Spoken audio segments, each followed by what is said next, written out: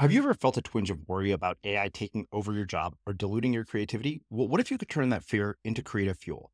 We've just published an amazing new ebook called The 4 Keys to Success in an AI World, and this is more than just a guide. It's a deep exploration into the human skills that AI can't touch, the skills that are essential for standing out and thriving, no matter how much technology evolves. We're talking about real differentiators here, like creativity, emotional intelligence, critical thinking, and much more. Inside, you'll find actionable insights and strategies to develop these skills, whether you're a creative person, a business person, or just simply someone who loves personal development. This isn't a story about tech taking over. It's a story of human creativity thriving alongside AI. Picture this, AI as your creative co-pilot, not just as a tool, but a collaborator that enhances your unique human skills. The 4 Keys ebook will show you exactly how to do that and view AI in a new way that empowers you instead of overshadows you.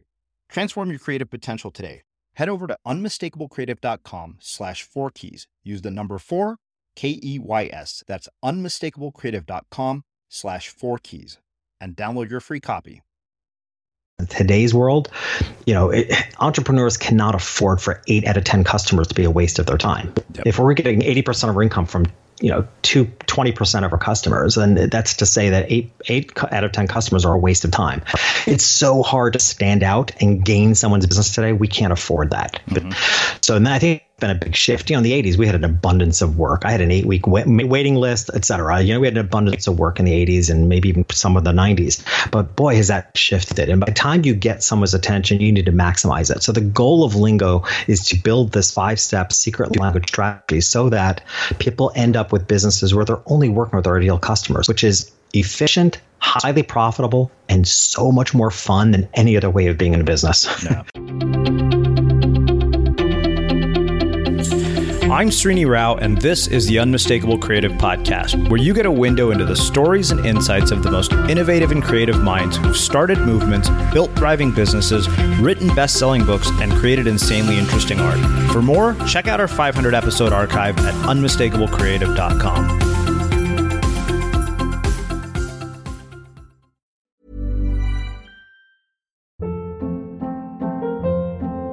Hold up. What was that? Boring. No flavor. That was as bad as those leftovers you ate all week. Keke Palmer here. And it's time to say hello to something fresh and guilt-free. Hello Fresh. Jazz up dinner with pecan-crusted chicken or garlic butter shrimp scampi. Now that's music to my mouth. Hello Fresh. Let's get this dinner party started. Discover all the delicious possibilities at HelloFresh.com.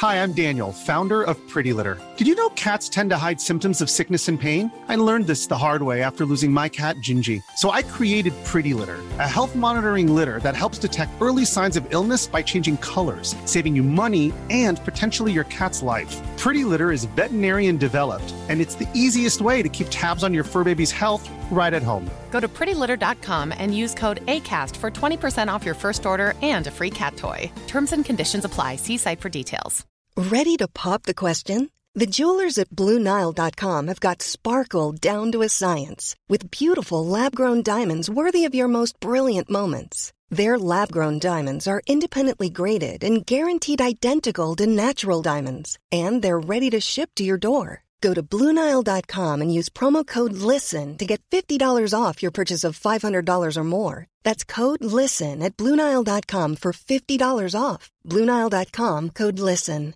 Hi, I'm Daniel, founder of Pretty Litter. Did you know cats tend to hide symptoms of sickness and pain? I learned this the hard way after losing my cat, Gingy. So I created Pretty Litter, a health monitoring litter that helps detect early signs of illness by changing colors, saving you money and potentially your cat's life. Pretty Litter is veterinarian developed, and it's the easiest way to keep tabs on your fur baby's health right at home. Go to prettylitter.com and use code ACAST for 20% off your first order and a free cat toy. Terms and conditions apply. See site for details. Millions of people have lost weight with personalized plans from Noom. Like Evan, who can't stand salads and still lost 50 pounds. Salads generally for most people are the easy button, right? For me, that wasn't an option. I never really was a salad guy. That's just not who I am. But Noom worked for me. Get your personalized plan today at Noom.com. Real Noom user compensated to provide their story. In 4 weeks, the typical Noom user can expect to lose 1 to 2 pounds per week. Individual results may vary. As creators, we're always on the move. Whether it's a live podcast event, a pop-up shop, or a workshop, we're constantly interacting with community, and that's where Tap to Pay on iPhone and Stripe comes in. Imagine this. You're at a live event, a listener loves your merch, or a participant wants to sign up for your course on the spot. With Tap to Pay on iPhone and Stripe, you can accept their payments right there and then, right from your iPhone, so there's no extra hardware or no delays. Total game changer. It's not just for creators. Any business owner can do this. It's about making transactions smoother and much more personal, growing your business in your way. We've been using Stripe for our products and courses for a long time, and now with Tap to Pay on iPhone, you can take your business to the next level too. So visit stripe.com/tapiphone to learn more. Remember, folks, with Tap to Pay on iPhone and Stripe, your business is always at your fingertips. Jeffrey, welcome to The Unmistakable Creative. Thanks so much for taking the time to join us. Hey, Shirley, I'm so excited to be here with you. Thank you. Yeah, it is my pleasure to have you here. So, you and I have connected via Facebook and, mutual friends, and we've known about each other's work. And I know that you have a new book out, which we will talk about in quite a bit of detail because I think the subject is so fascinating to me. But before we get there, I want to start by asking you a question that I have not started the show with yet. And that is, what was one of your very first hobbies growing up, and what impact did that end up having on you throughout your life? Wow. It's a great question because, you know what? I was such a shy kid that I didn't engage in hobbies that would kind of take me out of my own shell. So, honestly, I was always an avid reader. So that was certainly a hobby, but super creative stuff. Like my mother was into ceramics. And so we had these painted ceramic figurines all over the house. And I would secretly gather them all together and lay them out in what I imagined to be the flow of roots from a tree. And I would create these villages off of trees. And that was kind of I would say it's kind of a hobby of mine. Like that would take up a lot of my time. And so I was just a super creative little kid. I more so than remembering a hobby, and of course that the shyness that I've spoken about many times, I now give a tremendous amount of credit to for who I am today. I don't consider myself a shy person, introvert probably, but I like being out in the world. I don't let it hold me back, but I am glad I had a couple decades of learning to become a masterful observer of life. And I just kind of stood back in my own way, quietly creating my own little worlds and watching how other people ticked, what made other people function. I was surrounded with some pretty interesting individuals. So, that also enabled me to just kind of, decide for myself that that's not who I want to be, or that is who I want to be.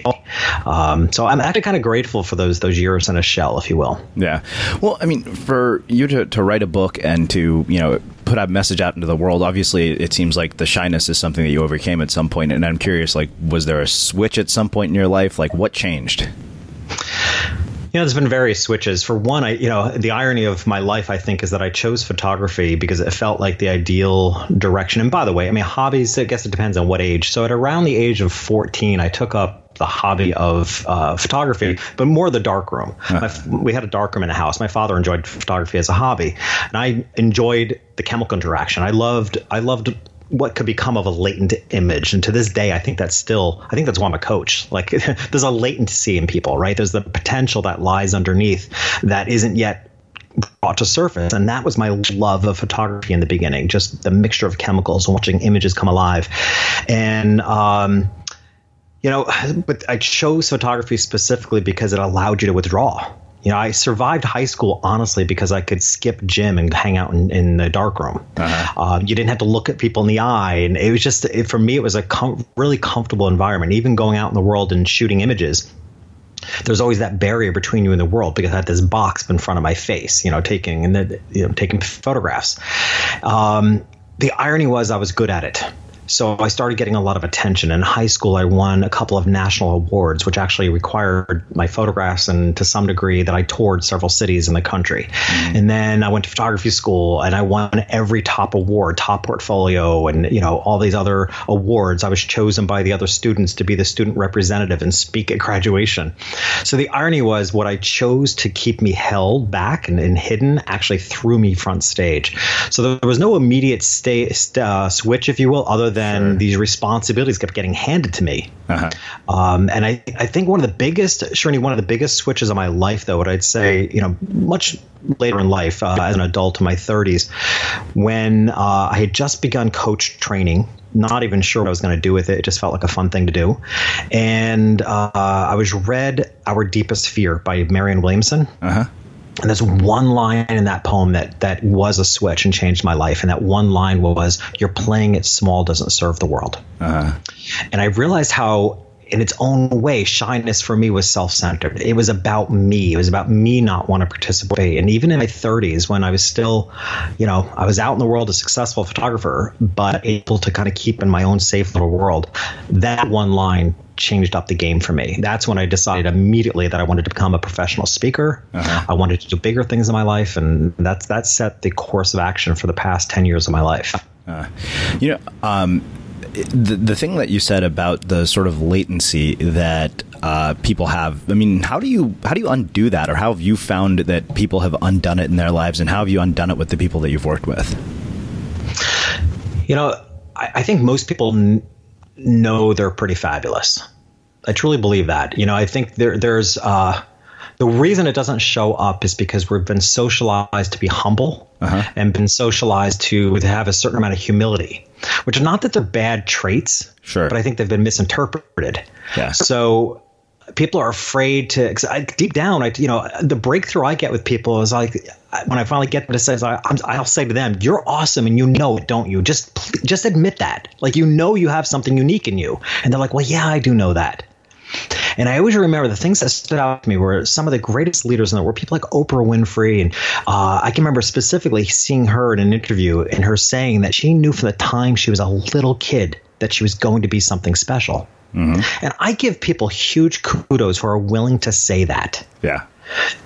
So that's kind of what I want to get people willing to say that about themselves with, and not feel like that's going to have a negative impact on their life. Like that, oh my gosh, I'm not being humble. I'm not being, I'm not holding myself back. I'm too full of myself.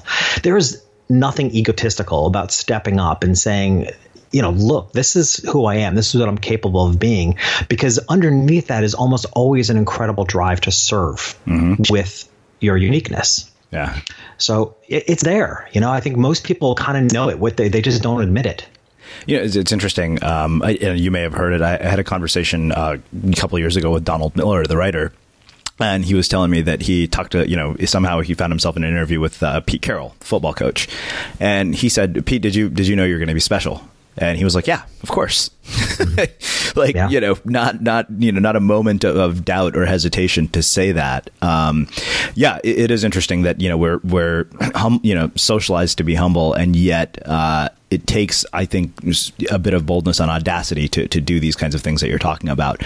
The other thing that really kind of caught my attention that you said was that you sort of became this very, keen observer of the world around you. And I'm curious if you could expand on that, because to me, that in and of itself is particularly interesting in a world where our attention is being hijacked by, sources of distraction. I've been spending a lot of time thinking about the idea that, our virtual worlds are causing us to be disengaged from our actual ones. And I'm curious, what this observation capacity has taught you about people, and how that has impacted your work. And if you were telling somebody to cultivate this capacity to observe, how would they go about doing it? Which I realize is like 3 questions in one. So, how do you suggest somebody cultivate it? I mean, I think it's either, I think it's just taking the time to slow down and look around what's going on around you. And I think it's incredibly important in business, I will say. I think we spend a lot of time in business paying attention to market trends and what we can learn in business. And I think what we need to do is spend a lot more time observing the people that we can serve, because human behavior changes at I think a pretty rapid pace. We think of evolution as being really long process, but I think human behavior, how we behave today and how we behave, as a culture in 2 years can be dramatically different. And I think that's what we want to observe. Right. So, for me, it was as a kid, again, being kind of withdrawn, I also learned to compartmentalize. And I think that was one of the things I learned, because some of the behavior around me wasn't very favorable. And what I knew as a kid was it was the other, in a lot of cases, it was the other person and not me. I've actually had a couple of therapists say to me that I had an innate or an unusual ability to hold on to a certain level of self-confidence despite the fact the messages coming out were quite negative. Yeah. And I kind of looked at it and said, well, there's something wrong with that person. There's something that person didn't get. Yeah. Right. There's something that person's doing the best they can with what they know. Sure. And so I'm not going to take that personal. Yeah. Right. So, then again, you become a photographer, right? And to me, a photographer is the ultimate profession for observation. And I actually have changed the word observation for much of my life. And I've said many times before that if I were to say that there's one, and I don't know that I believe, Srini, honestly, in a core purpose or one thing, because I think it's always evolving. Sure. But if I had to say there's one common denominator that really is appealing to me, is what I say is the role of a witness, which to me, a witness is very different than an observer because there's a level of personal responsibility in it.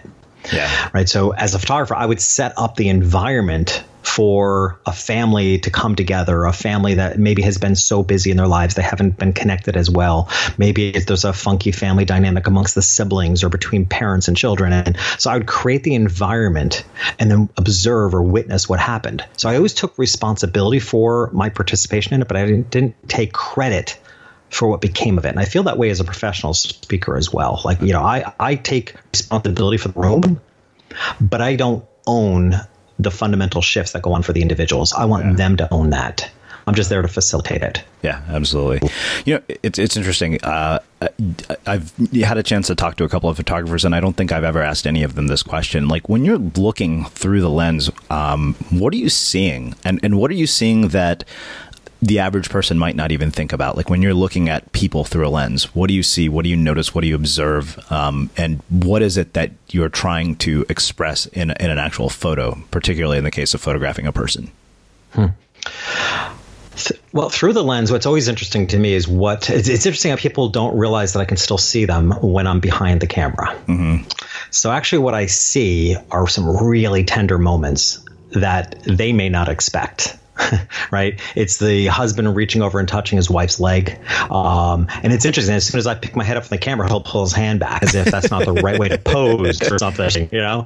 And I don't know that it's like, I don't want to be seen doing that, but more it's like, I don't know if that's what I'm supposed to be doing. What I want to see and capture on camera what they're not supposed to be doing, right? I like those intimate moments. So it's always been really interesting to me that people don't realize I can still see them when I'm looking through the lens.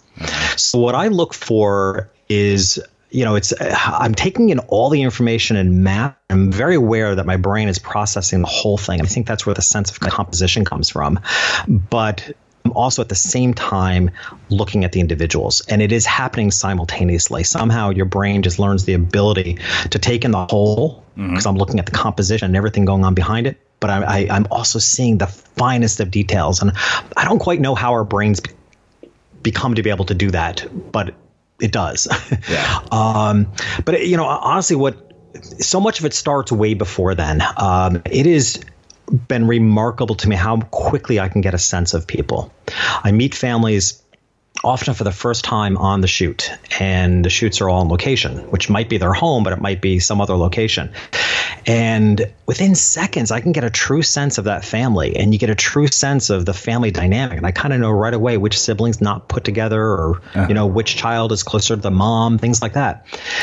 And that's always been interesting to me, that we do wear our hearts on our sleeves much more, I think, than we realize. Wow. Which is both good and bad. I think there's, what I like about that is I think that people are more transparent than they think they are. Sure. Wow.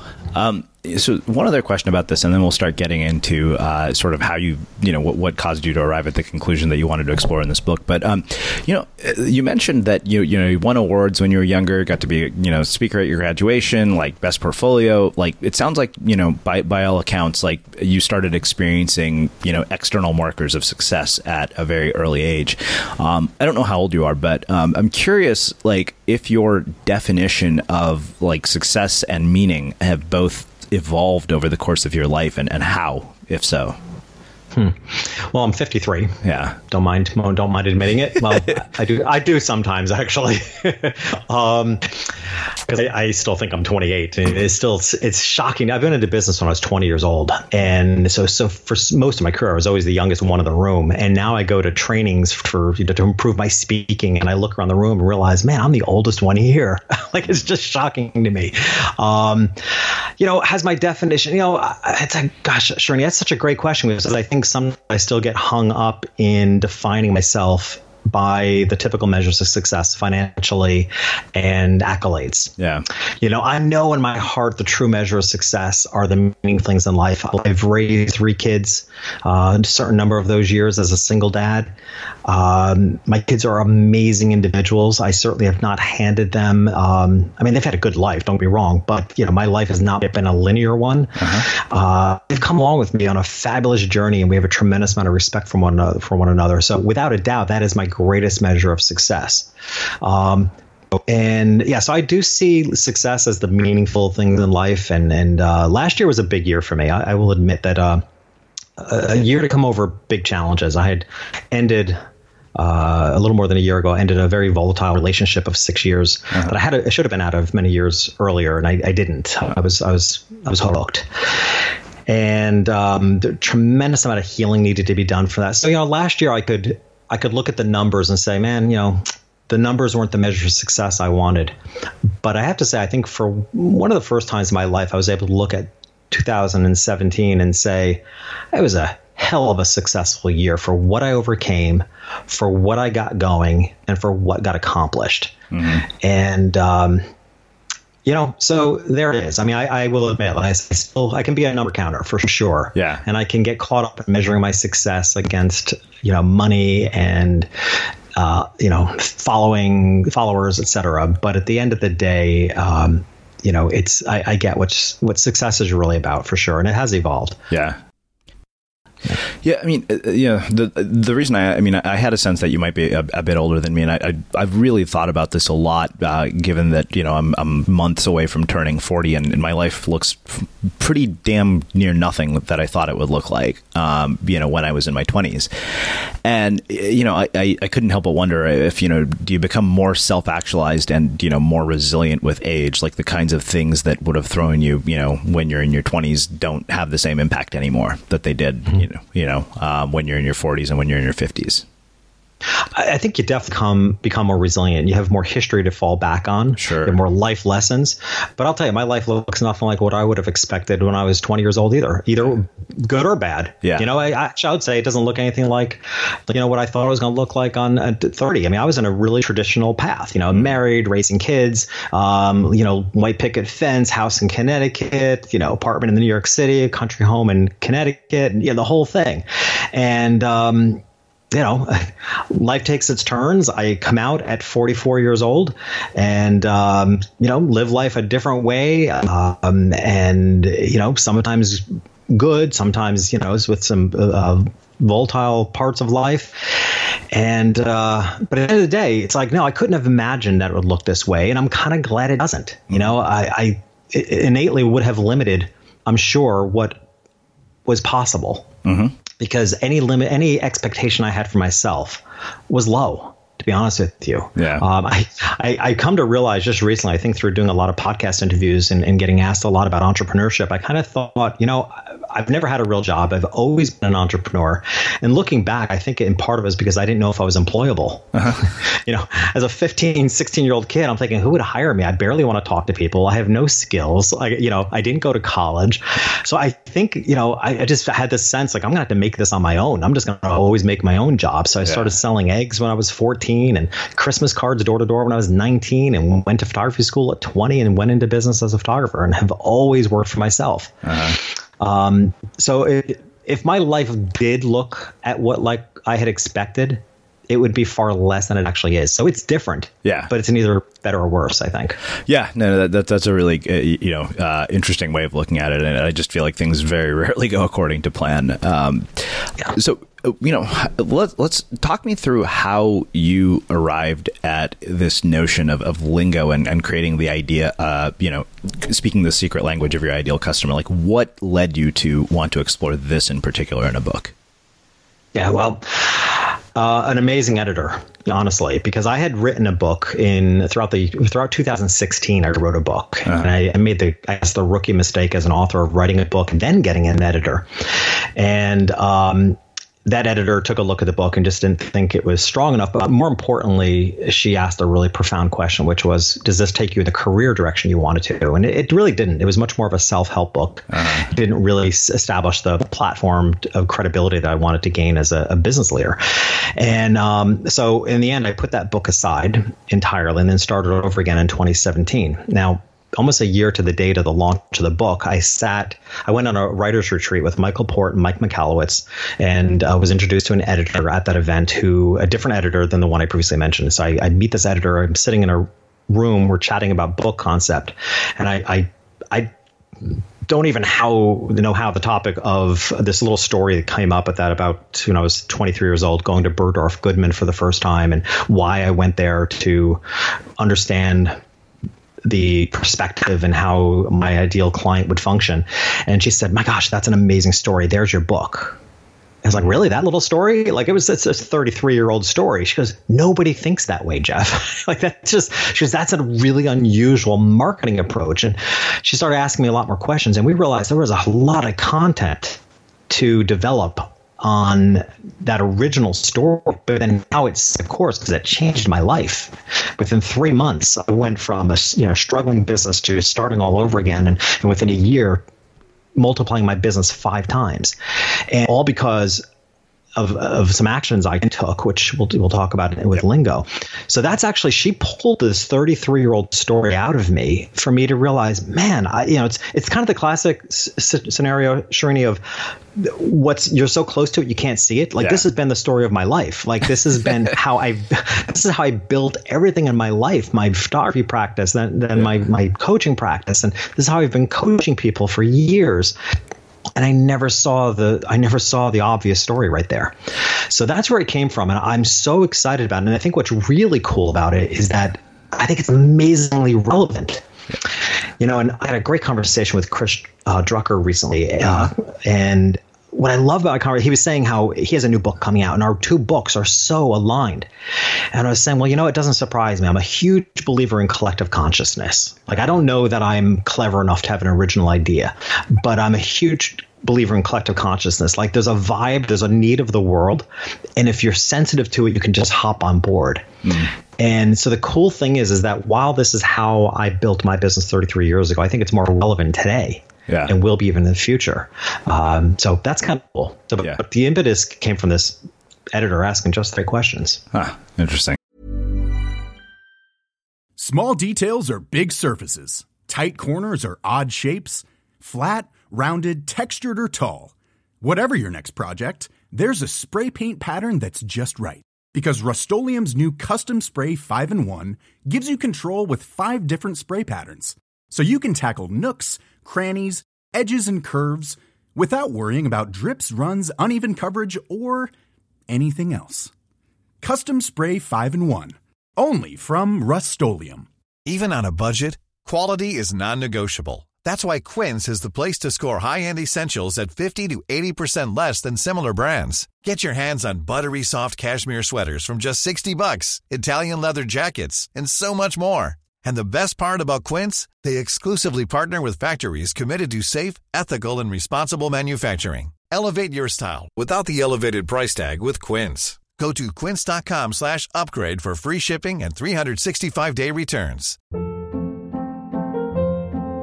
Hold up. What was that? Boring. No flavor. That was as bad as those leftovers you ate all week. Keke Palmer here, and it's time to say hello to something fresh and guilt-free. HelloFresh. Jazz up dinner with pecan-crusted chicken or garlic butter shrimp scampi. Now that's music to my mouth. HelloFresh. Let's get this dinner party started. Discover all the delicious possibilities at HelloFresh.com.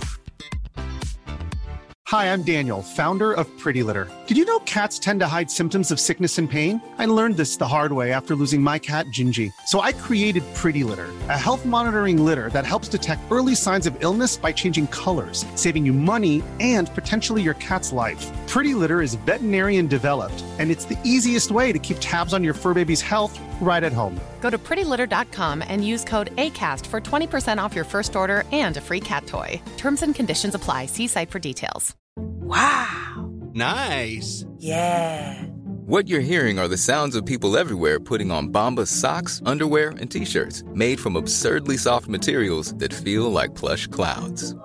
Yeah, that plush. And the best part? For every item you purchase, Bombas donates another to someone facing homelessness. Bombas. Big comfort for everyone. Go to bombas.com/ACAST and use code ACAST for 20% off your first purchase. That's bombas.com/ACAST. Code ACAST. As creators, we're always on the move. Whether it's a live podcast event, a pop-up shop, or a workshop, we're constantly interacting with community, and that's where Tap to Pay on iPhone and Stripe comes in. Imagine this. You're at a live event, a listener loves your merch, or a participant wants to sign up for your course on the spot. With Tap to Pay on iPhone and Stripe, you can accept their payments right there and then, right from your iPhone, so there's no extra hardware or no delays. Total game changer. It's not just for creators. Any business owner can do this. It's about making transactions smoother and much more personal, growing your business in your way. We've been using Stripe for our products and courses for a long time, and now with Tap to Pay on iPhone, you can take your business to the next level too. So visit stripe.com/tapiphone to learn more. Remember, folks, with Tap to Pay on iPhone and Stripe, your business is always at your fingertips. Yeah, no, it is interesting that we don't see the things that are right in front of us. I had this post recently about the things we should have learned in school but never did, and everybody, like, I've had a dozen comments like this should be your next book. Well, let's get into the main sort of framework for Lingo, because I know you break it up into 5 sort of key components, and I want to basically go through each one of them. So let's start with perspective. How do you define it? How do you apply it? And what do you want people to understand about it? Sure. Well, what I want to say to preface that is that the goal of Lingo as a concept and as a book is to help people build businesses where they're only working with their ideal customer, right? Because this has been the cornerstone of my success. I mentioned the book about wanting to bust up the Pareto principle, the 80-20 rule.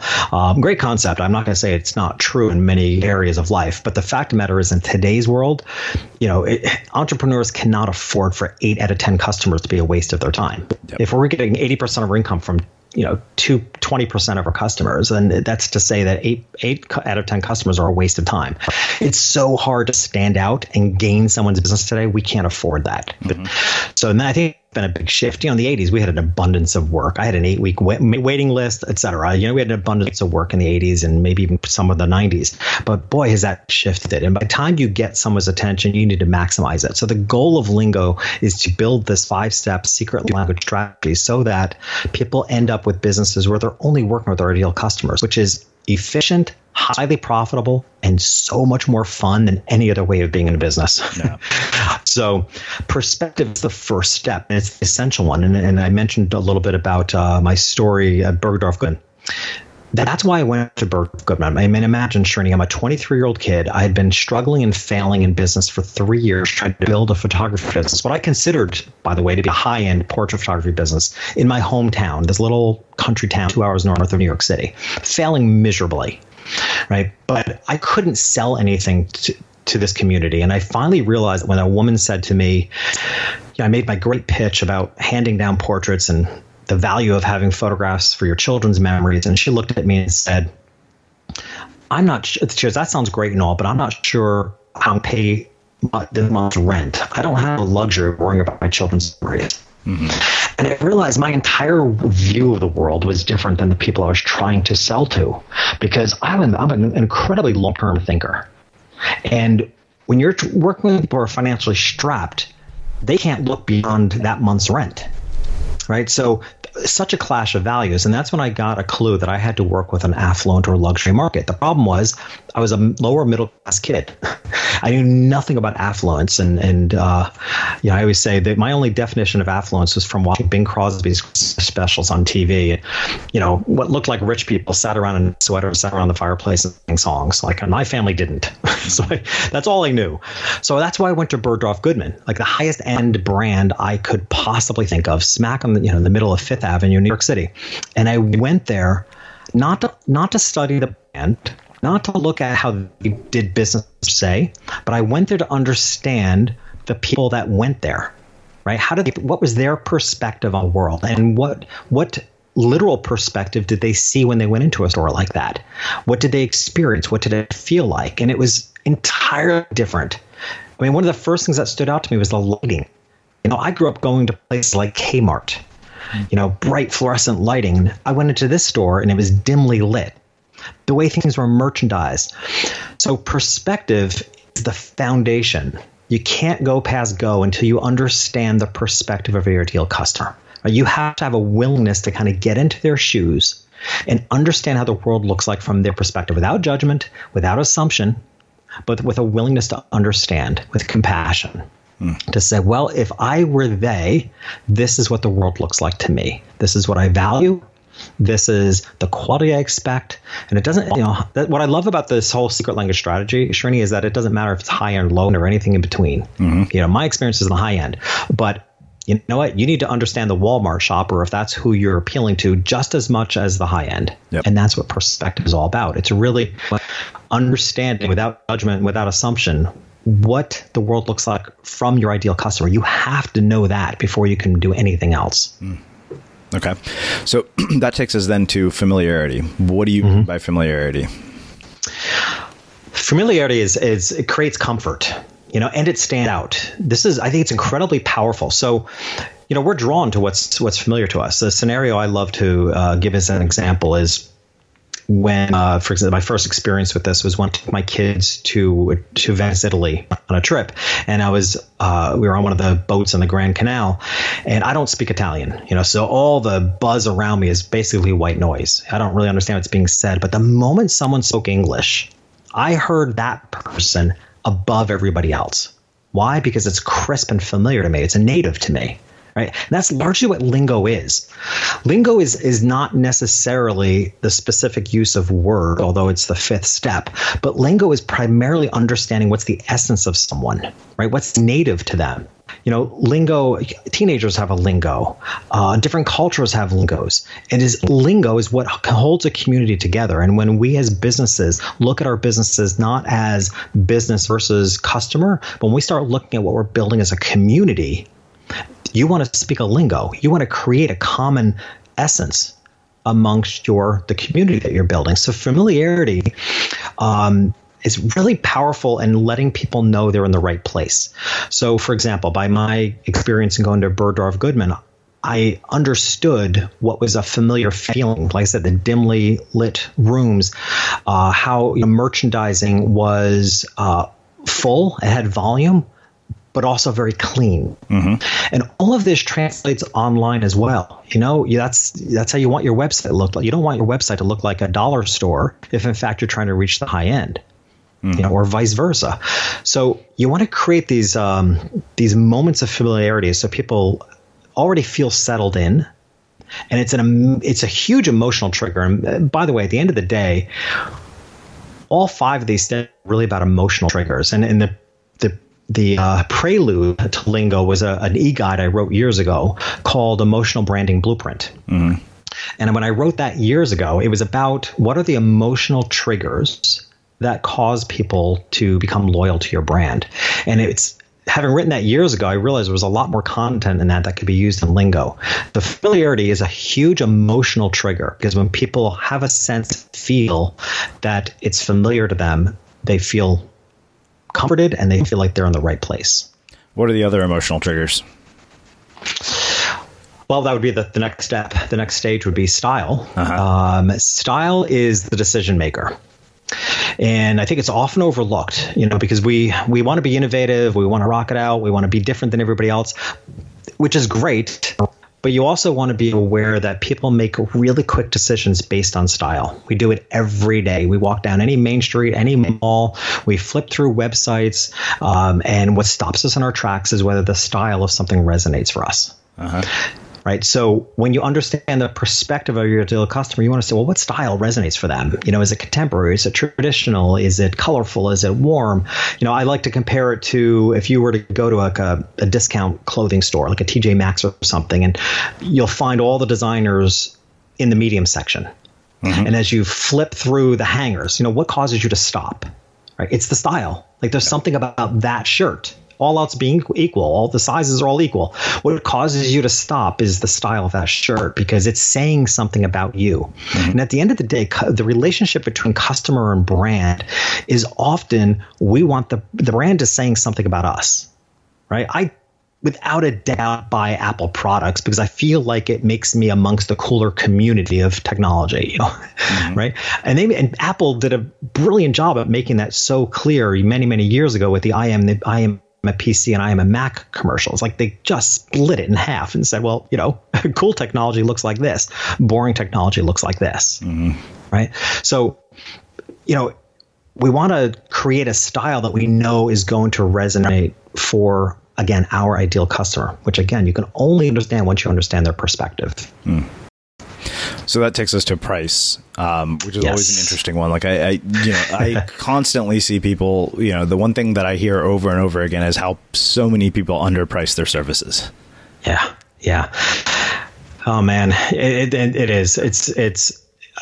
It distresses me, as you can tell, because I work with people who are so amazingly talented in many different areas of life, and they so struggle with it. And I think part of the problem is they think price is going to repel people, when actually, if you're aligning the pricing psychology with your ideal customer, it actually should draw them in. Like people make a decision. You actually get to decide where in the market you want to be placed based on your pricing psychology. So the phrase I talk about all the time is pricing creates perception.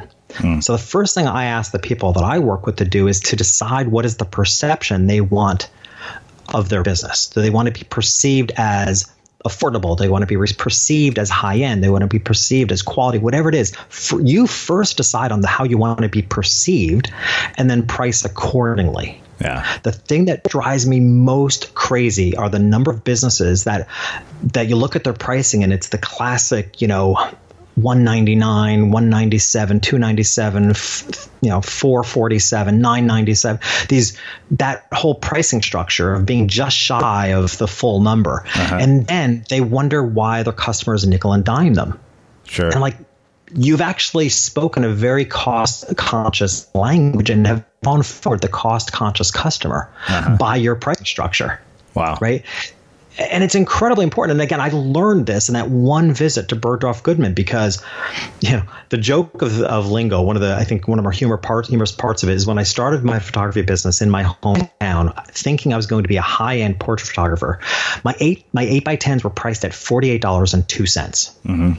The weirdest pricing, but I learned a formula in photography school about how to price your goods, and I followed it verbatim. Didn't even round it off. $48.02. What I realized at this visit to Bergdorf's is everything was just $1,000, $500, $50. It was just all rounded off, right? Very vague. So where Walmart, on the other hand, everything priced to the 100th of a cent. So you get to decide what is the perception. But it's so incredibly important that you don't create a perception of your business that is one way in your pricing, but then when people actually work with you, it's a different experience. Yeah. And it's equally important if you're priced too low. If you're priced too low and people have, get an amazing amount of value from you, you're leaving money on the table. Right. One of the fun observations I've also noticed about pricing, and I think everyone can relate to this, is if you go into any typical department store, Target, Walmart, the first thing you see when you walk in is a lineup of registers.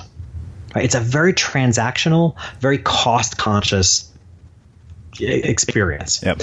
Whereas if you go into a high-end store, you're lucky if you find a register. Yeah. Right. They right? That's not the focus. I also make the comparison between a diner versus fine dining. If you go into a diner, when you walk in the door, the first thing you see are, register leather menus and a bowl of mints. Yep. Right.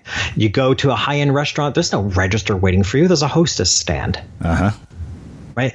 So it's, what do you bring attention to? And if you bring attention to cost consciousness, you're going to call forward cost-conscious customers. And it's one of the biggest breaks I see in businesses. And I tell people all the time, you can't present your business in a cost-conscious way and then complain that people are nickel and diming you. You called forward the wrong person. You're not speaking the right language. Wow. Okay. Wow. Okay. So that takes us to the final component of this, which is words. Yeah. Yeah, well, and I think the most interesting thing about talking about words at this stage is that it is, in fact, the last stage. Most businesses, Srini, and I know you know this too, are built backwards. Most people have a great concept for a business. They build the business they want, and then they spend years running around trying to fit people into the business, right? And that's why they struggle. The right way to build a business is actually to do this work, to understand their perspective, know what's familiar to them, understand their style, build the right pricing psychology so that you can then build a business for them. Words have to come last, because words are the communication, whether they're your branding words, your website, your promotional materials. Words are the communication between you and potential customers. You can't possibly be using the right words until you've gone through the previous steps. And yet, typically, when someone goes into business, the first thing they do is build a website.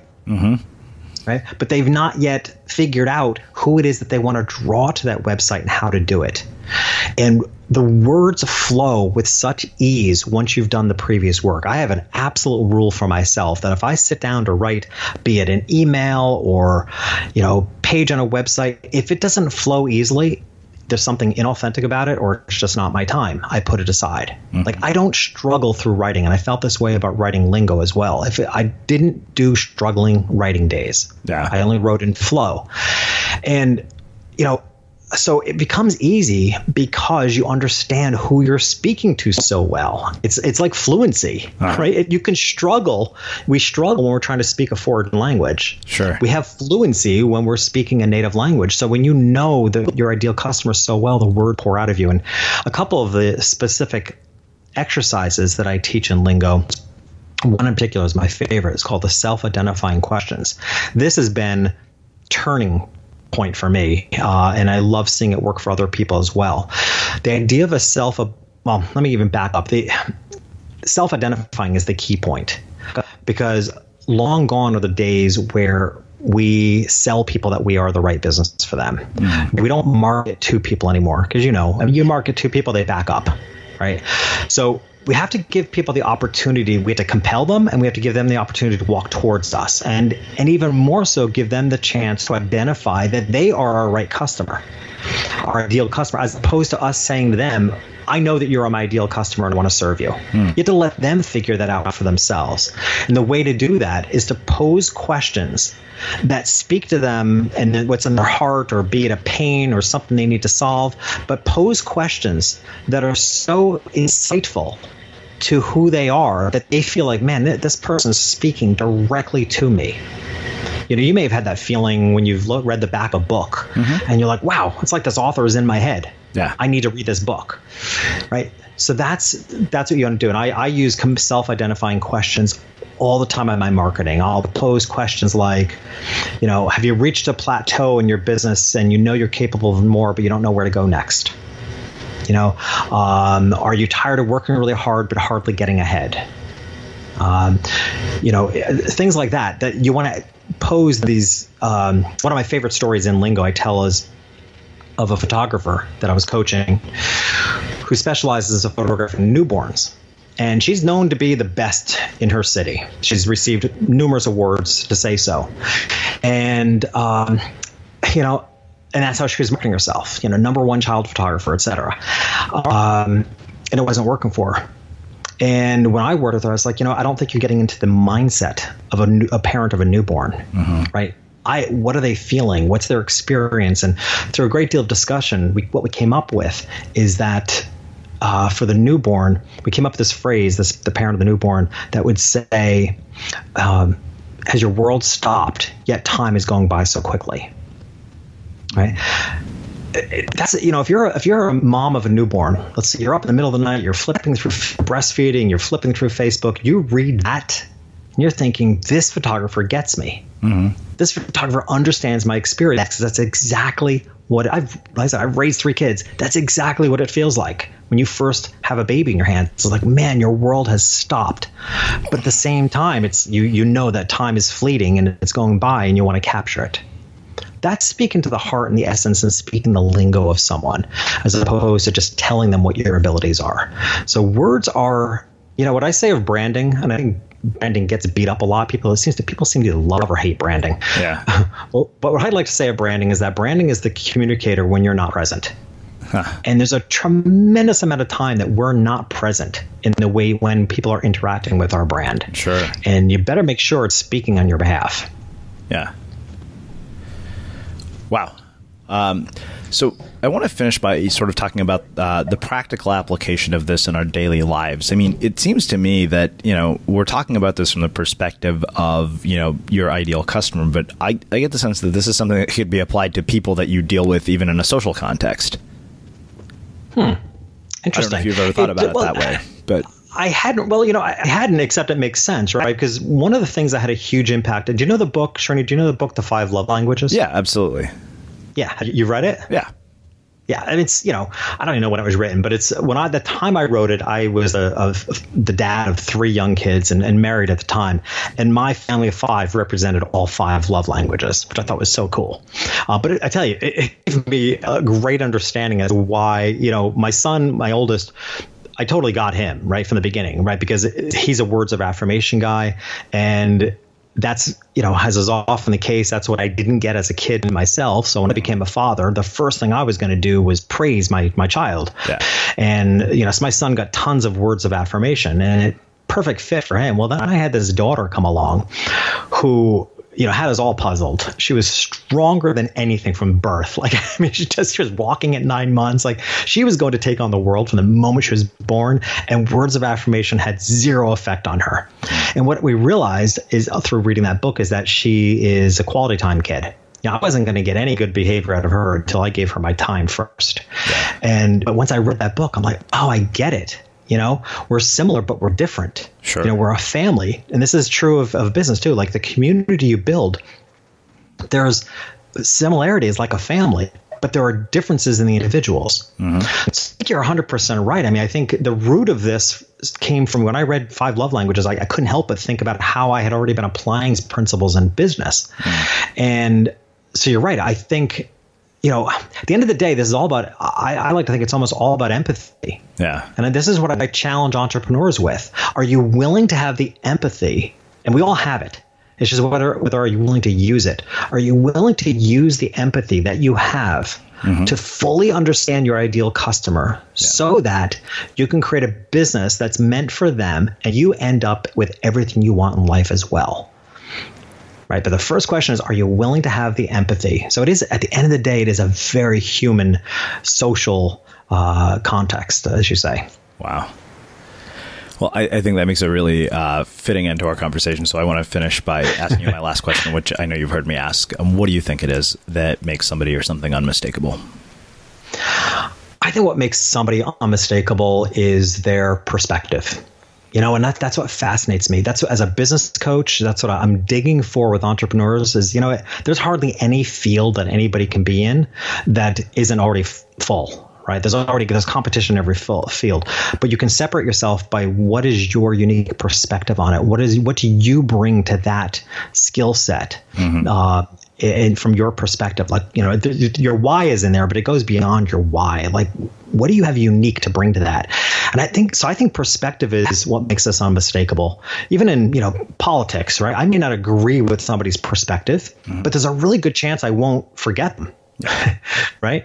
So to me, I like to focus on perspective of people, like what you can bring to it different. I think perspective is better than different.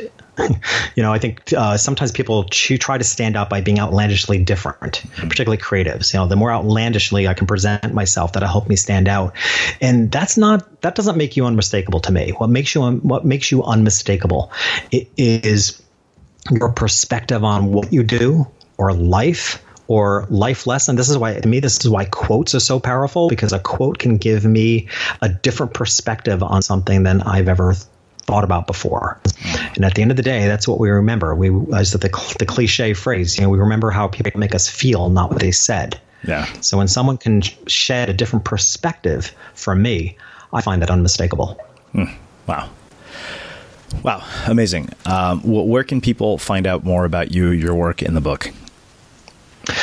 So actually, we've put together a media kit and have created a page just for your audience. And they can get that at jeffreyshaw.com/unmistakable creative. Awesome. And it's the Lingo Media Kit, which contains an infographic, a visual representation of the 5 steps we covered. It has a free chapter, the chapter on perspective, because I think it's the most important one, and an audio version of that chapter as well. So the Lingo Media Kit, jeffreyshaw.com/unmistakable creative. Awesome. And for everybody listening, we will wrap the show with that. Thank you for listening to this episode of the Unmistakable Creative Podcast.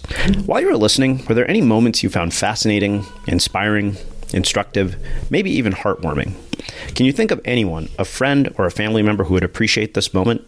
If so, take a second and share today's episode with that one person, because good ideas and messages are meant to be shared. Small details are big surfaces. Tight corners are odd shapes. Flat, rounded, textured, or tall. Whatever your next project, there's a spray paint pattern that's just right. Because Rust-Oleum's new Custom Spray 5-in-1 gives you control with 5 different spray patterns. So you can tackle nooks, crannies, edges, and curves without worrying about drips, runs, uneven coverage, or anything else. Custom Spray 5-in-1. Only from Rust-Oleum. Hey, it's Danny Pellegrino from Everything Iconic. Ready to upgrade your style game without blowing your budget? Check out Quince. They've got all the good stuff, shirts and polos, activewear, and fine leather goods, all at 50 to 80% less than other high-end brands. And the best part? They're all about safe, ethical, and responsible manufacturing. Get that luxury vibe without the luxury price tag. Hit up quince.com/upgrade for free shipping and 365-day returns on your next order. That's quince.com/upgrade. Hi, I'm Daniel, founder of Pretty Litter. Did you know cats tend to hide symptoms of sickness and pain? I learned this the hard way after losing my cat, Gingy. So I created Pretty Litter, a health monitoring litter that helps detect early signs of illness by changing colors, saving you money and potentially your cat's life. Pretty Litter is veterinarian developed, and it's the easiest way to keep tabs on your fur baby's health right at home. Go to prettylitter.com and use code ACAST for 20% off your first order and a free cat toy. Terms and conditions apply. See site for details. Hi, I'm Daniel, founder of Pretty Litter. Cats and cat owners deserve better than any old-fashioned litter. That's why I teamed up with scientists and veterinarians to create Pretty Litter. Its innovative crystal formula has superior odor control and weighs up to 80% less than clay litter. Pretty Litter even monitors health by changing colors to help detect early signs of potential illness. It's the world's smartest kitty litter. Go to prettylitter.com and use code ACAST for 20% off your first order and a free cat toy. Terms and conditions apply. See site for details.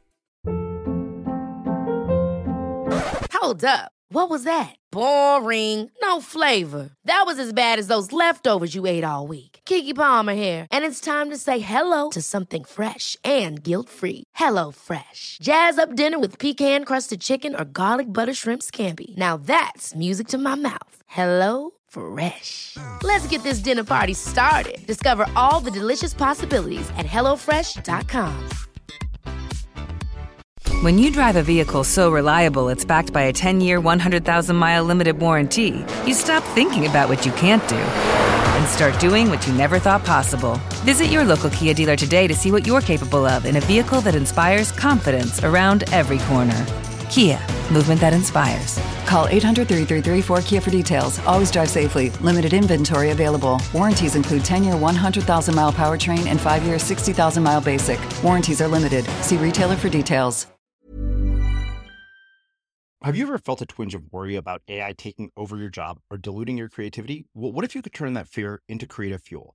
We've just published an amazing new ebook called The 4 Keys to Success in an AI World, and this is more than just a guide. It's a deep exploration into the human skills that AI can't touch, the skills that are essential for standing out and thriving, no matter how much technology evolved. We're talking about real differentiators here like creativity, emotional intelligence, critical thinking, and much more. Inside, you'll find actionable insights and strategies to develop these skills, whether you're a creative person, a business person, or just simply someone who loves personal development. This isn't a story about tech taking over. It's a story of human creativity thriving alongside AI. Picture this, AI as your creative co-pilot, not just as a tool, but a collaborator that enhances your unique human skills. The 4 Keys ebook will show you exactly how to do that and view AI in a new way that empowers you instead of overshadows you. Transform your creative potential today. Head over to unmistakablecreative.com/4keys. Use the number 4, KEYS. That's unmistakablecreative.com/4keys and download your free copy.